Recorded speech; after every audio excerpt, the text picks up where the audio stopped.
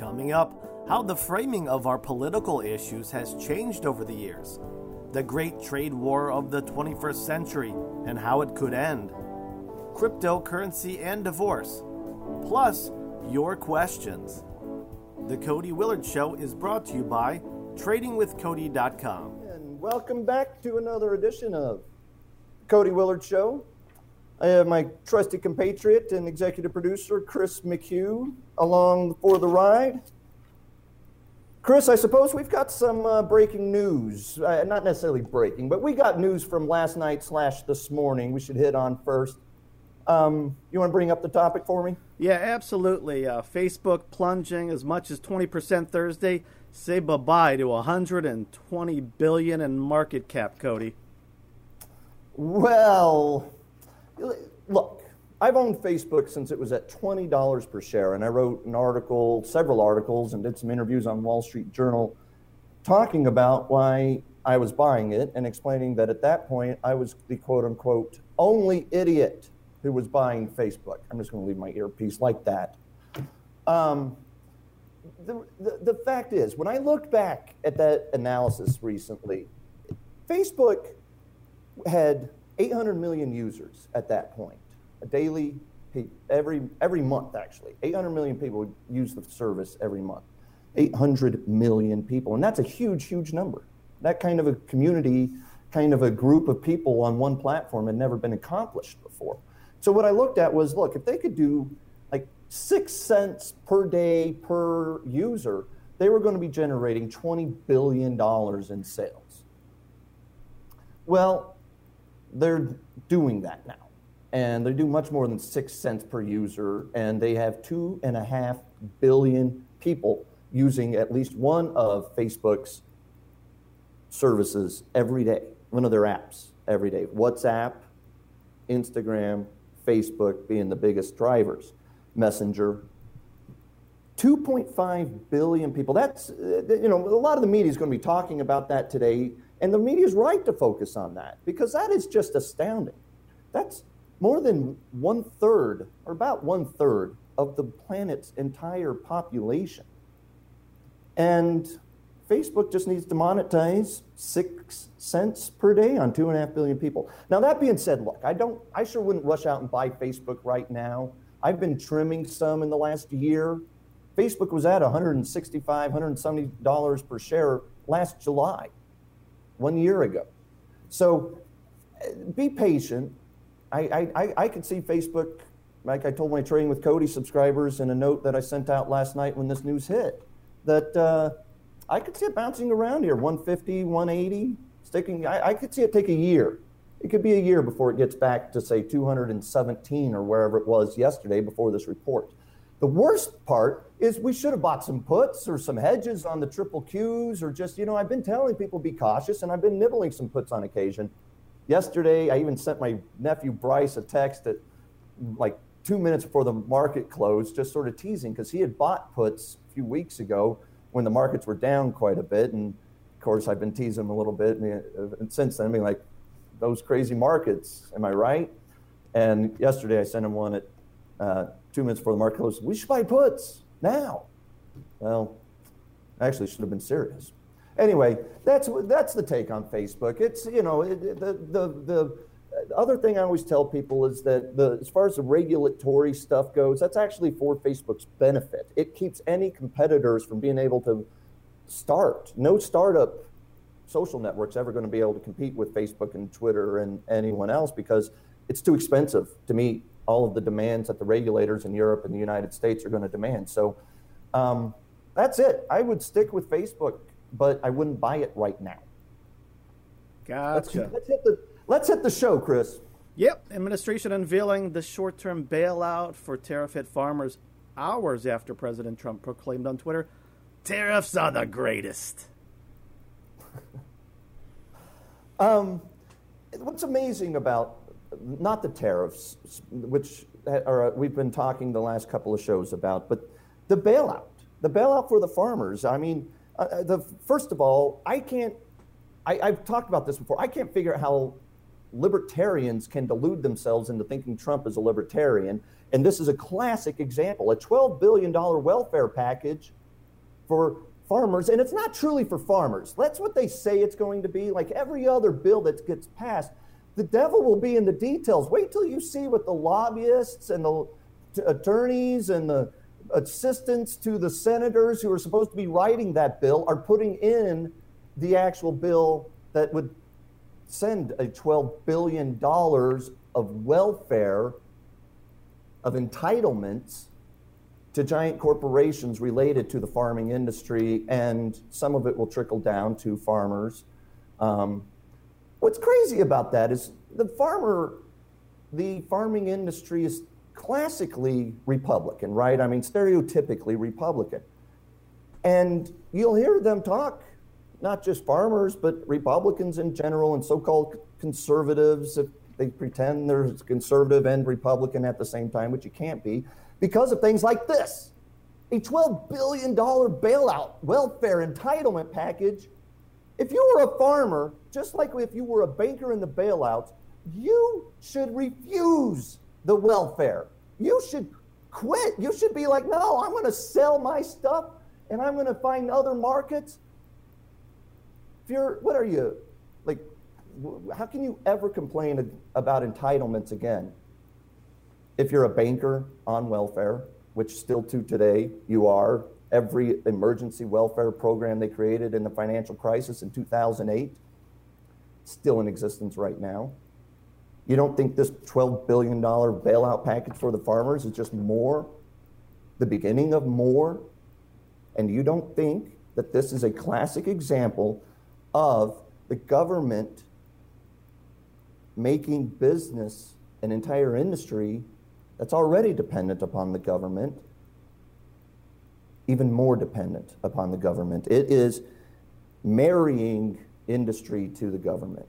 And there's another name for that. It starts with F. I dropped the F-bomb. You go Google Cody Willard calls out Jon Stewart if you want to know what the F-bomb word is. That's his term.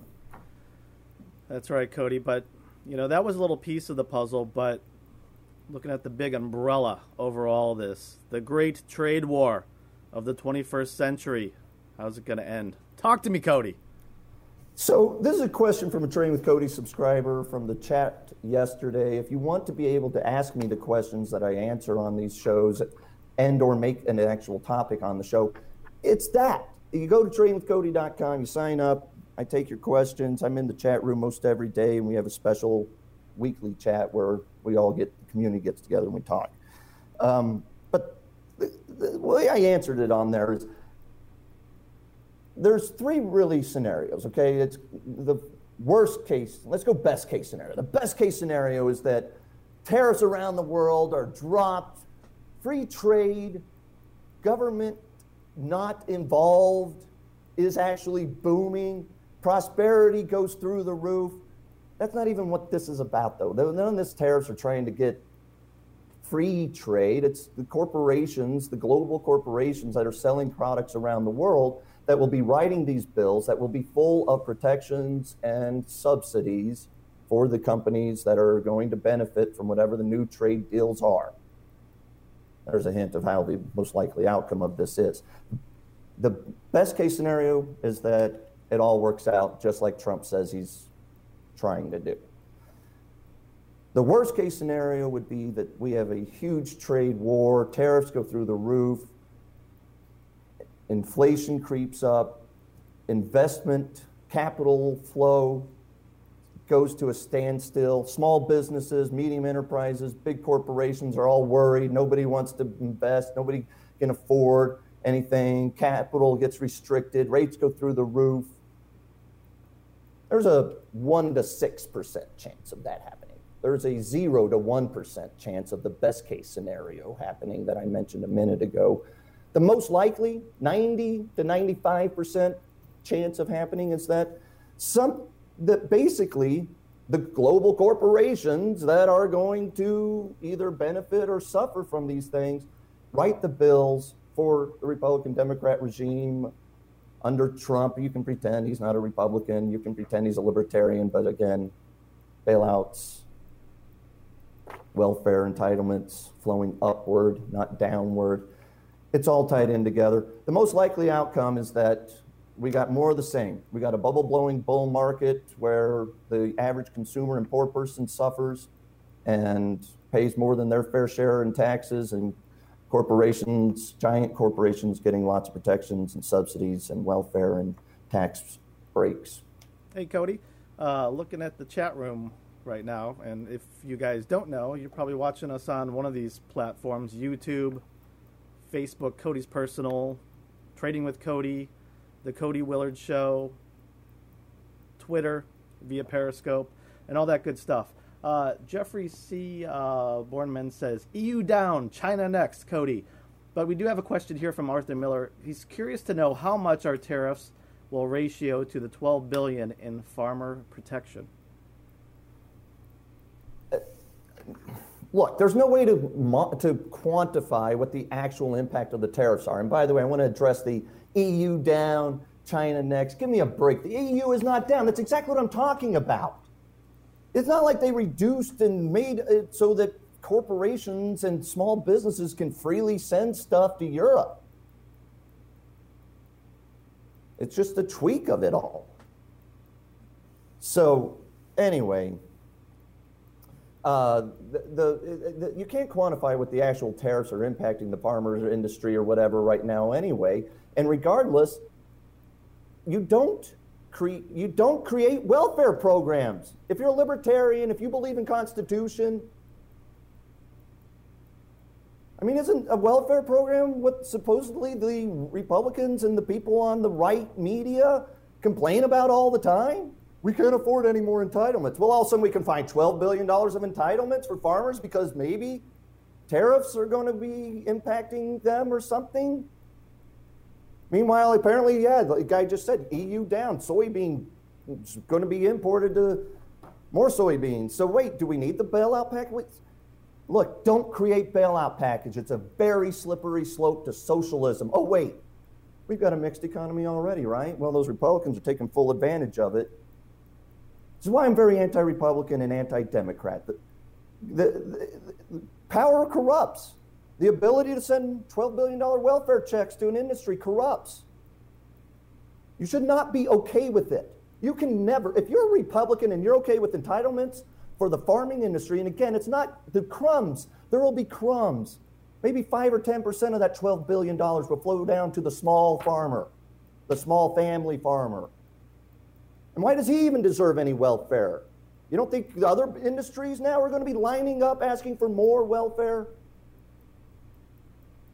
So look, I don't care how much the tariffs are impacting that particular industry. They're going to impact me too. They're going to impact you. They're going to impact jobs. They're going to impact all kinds of things. So do we line up everybody outside the government till? So we become a socialist nation. That's the slippery slope you've got to fight. Sorry, I'm just scared of it all. Oh, my goodness. Well, we got lots of people in the chat room here giving a shout out to Maria, Robert, Allie, Ed. They're all just joining fresh, and they want us to do a little bit of for Cody because he's getting a little bit angry, which makes for good television, though. So why don't we go back to a happy place, Cody. And for those of us vicariously living through your Facebook posts this weekend, looks like somebody had a good vacation. We had 4 days. I haven't had a vacation in a long time. My wife and I have to miss work. My wife misses more work than I do, taking care of our medically fragile, beautiful, happy, wonderful Joy. It's 3-year-old, trisomy 13, diagnosed. It's a lot of adjectives for my baby Amaris. She's not even a baby anymore. She's 3 years old. Dropped a guitar pick that I was trying to do my own thing with. Boy, now I'm really going to get upset at some point in the show. Note to self, more about get Amaris. Cody Always new fidget happy spinner. when I talk about him. Sorry, I'm always happy when I talk about Amaris. Look, the point is, we got to actually take Amaris and my older daughter, Lincoln, 4.5 years old, to a Michael Martin Murphey show. I have been talking about Michael Martin Murphey for several weeks on the Trading with Cody show. Here's the song that has gotten me addicted just to the song. Michael Martin Murphey's great, his other music, fine, but this song. It's called Geronimo's Cadillac. Listen for a second.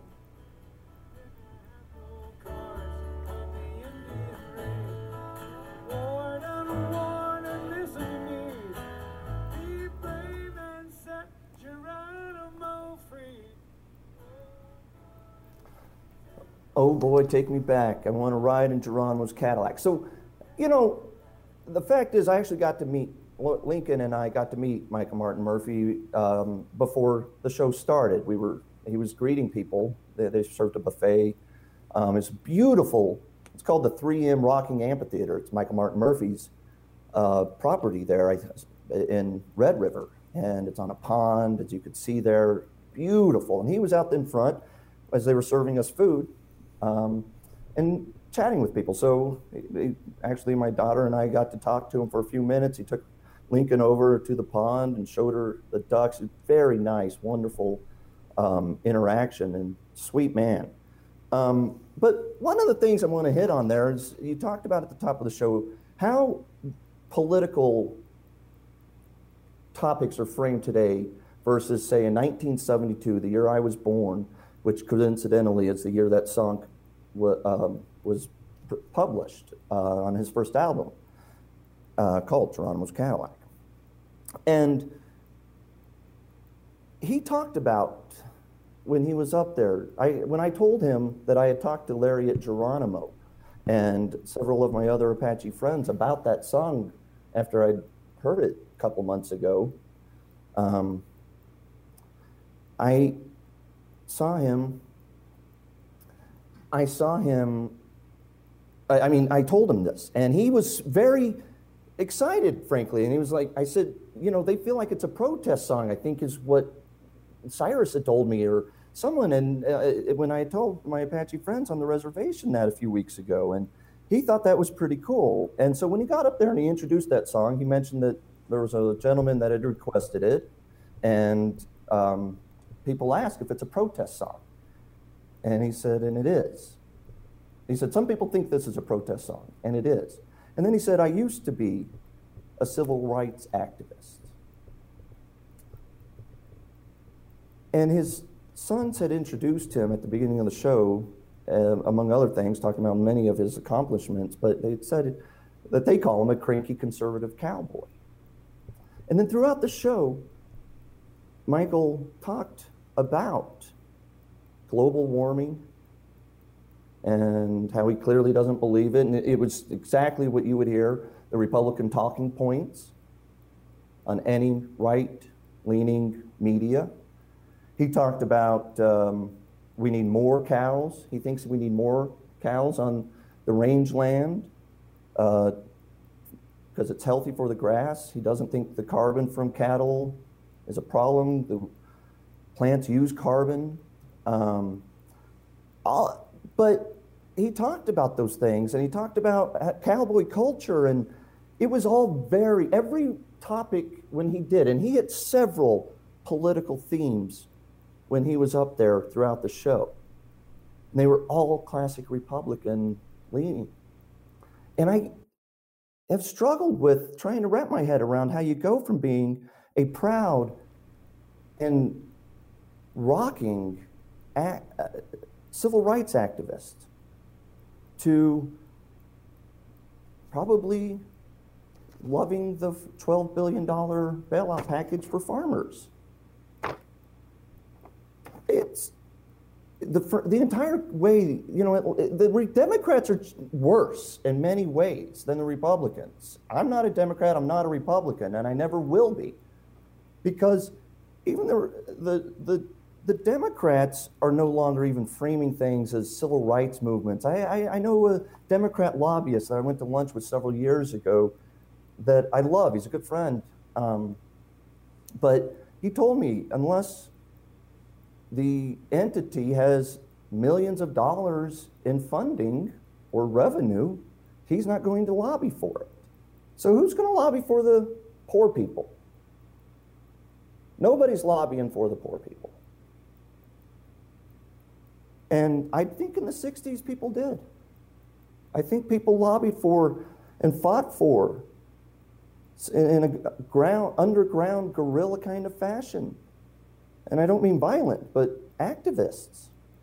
And we're not activists anymore. It's hard to be an activist. It's easy to let people feed you your viewpoints and feed you what they think is important to talk about in general. We're talking about bailouts and tariffs all day, every day. We don't talk about how, as Michael Martin Murphey himself wrote 46 years ago, the white man stole their land and they won't give it back. And they gave Geronimo a Cadillac. They tried to put him on welfare too. Slippery slope, man. Well, one thing for sure that's changed over the decades is divorce. And nowadays, you got to worry about cryptocurrency during your divorce, right, Cody? Not me. I'm not getting divorced. My wife is an attorney, though. And she gets, like any attorney, just, lists and blasts like you do. I get invitations to financial conferences all the time. So for the last 2 or 3 years, I've been getting invitations, especially in the last year, to cryptocurrency conferences. So my wife got an invitation the other day to a cryptocurrency, how to handle cryptocurrency in divorce. Because it's tangibly happening. I mean, people have millions of dollars or hundreds of thousands or tens of thousands or any amount of money in Bitcoin. You have to address that. So I just thought it was interesting that she had sent me that headline with a note that said, funny when your world and my world collide. And I thought that was indeed funny. I think it's indicative of two things: that we're probably still in the bubble of cryptocurrencies and that we still have more crash to go. But the flip side is, I think that we are probably, it underscores that in 10 or 20 years, that cryptocurrency law will be a thing.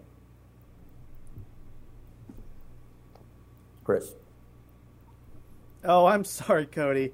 I know you think that I monitor the audio of the show and you, but actually I put these headphones in sometimes when, I start hearing Democrat and Republican over and over and over, and I put on nice little albums like, this Engelbert Humperdinck. This is The Last Waltz. That's a good one. Or, if we really get on a tangent, I got aerobic dancing, which is kind of fun. I could do that move. I'll show you later. I'm surprised you're not doing the aerobic dancing exercise while we're doing the Cody Willard show. With my leg up this high at the and screen. I can outdo your Enkel Humperdinck record. If you even go to my Wikipedia page, I believe it says this. I played backup guitar for Neil Sedaka. Well, I want you to play backup guitar for Tom Jones, and I want you to start collecting panties, and then you get back to me. Then I'll be impressed. And then I'd end up having to fight over my cryptocurrencies in a divorce if I did something like that. Yeah, that's right. Exactly. But that segues over to Cody's mailbag here. Here's the question, Cody, and you'll react in the box next to me as this question unfolds. Cody, always appreciate that you let us in to hear your family story with Amaris, heartfelt prayers. Seems like your 10-baggers were mostly bottom fishing after a market crash and not from buying at all-time highs like today. Stepping in now seems like an opportunity for far lower gains that would vanish and turn into losses with the next big plunge. Thoughts? Okay, we need to separate the markets from individual stocks. And he's asking about, last week in the show I talked about it's not too late to find new 10-baggers. 10-baggers is another term for something you invest in that goes up 1,000%. Actually, I think that technically a 10-bagger is when it goes up 900%. But whatever. Point being that it's a stock that goes up 9 or 10 times what you paid for it.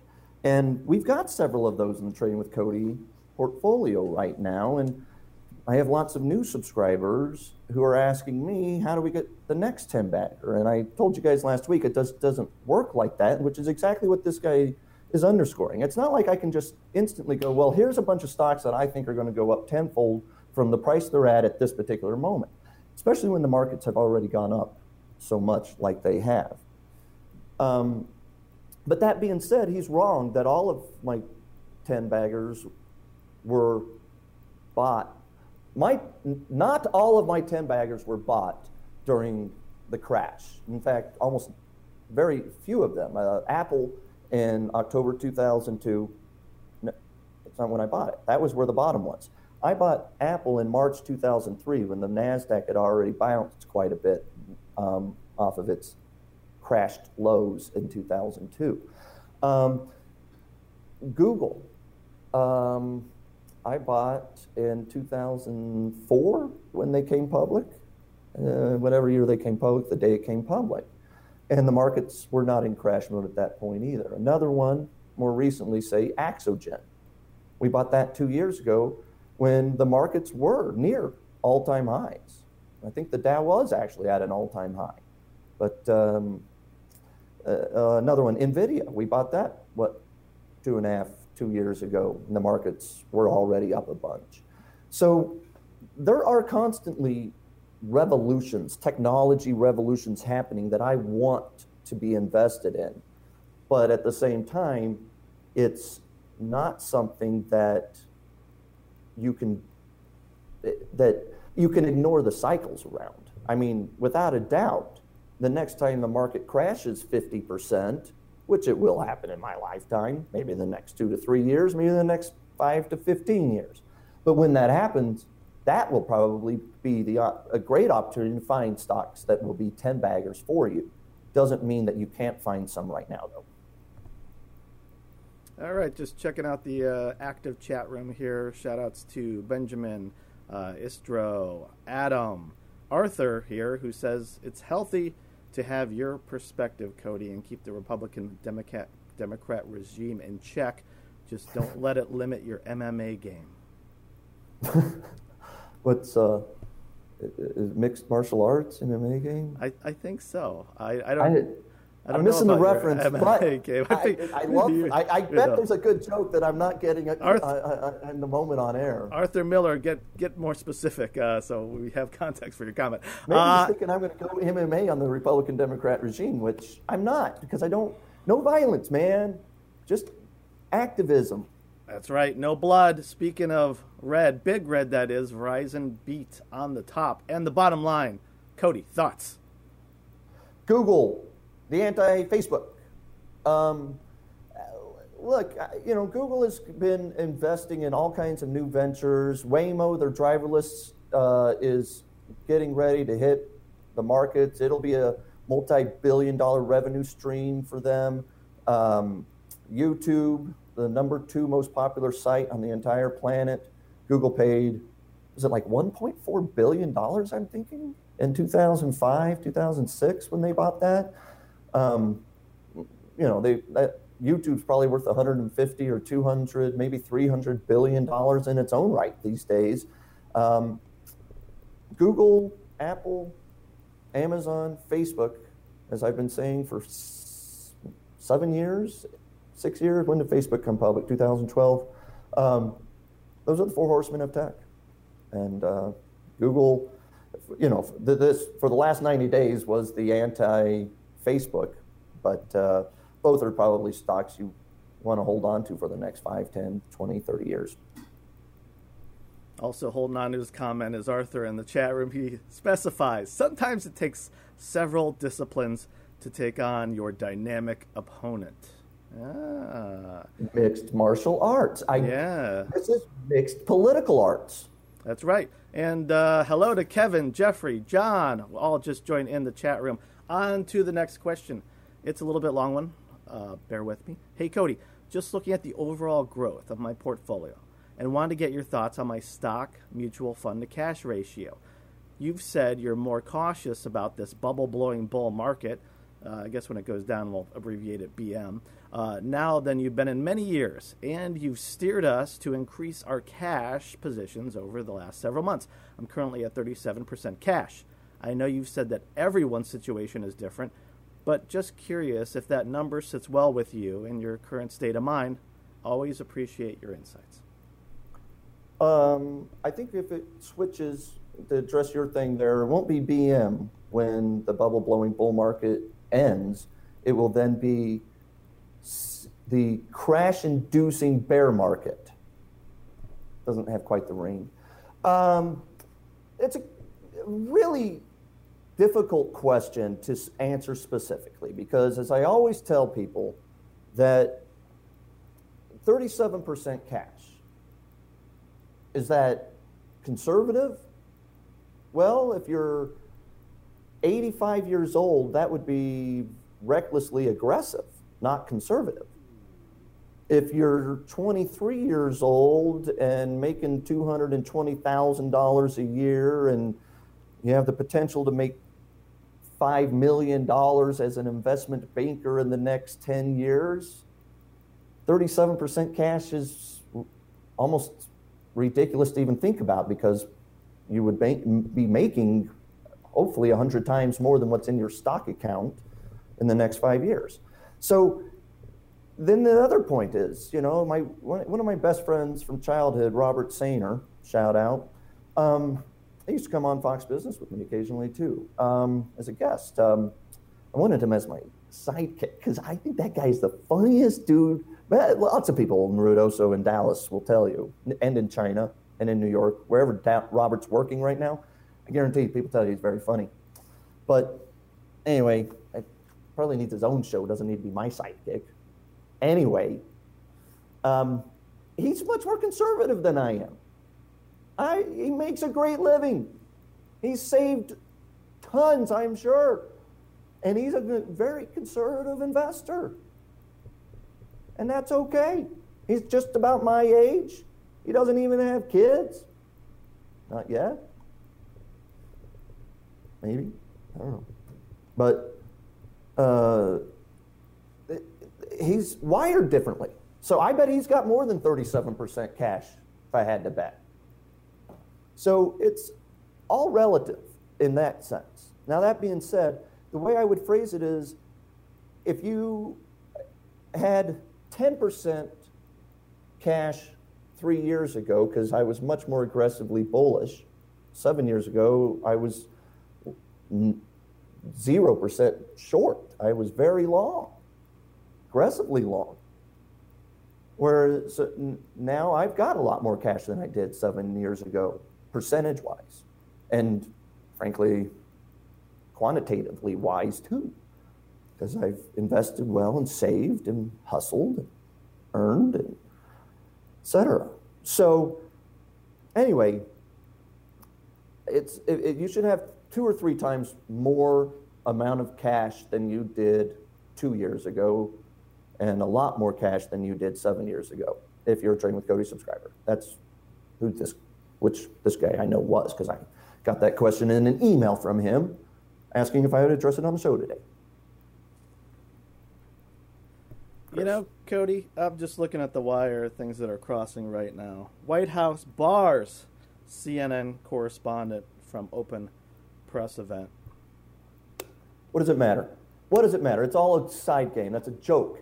It's not left or right. CNN's not against Trump.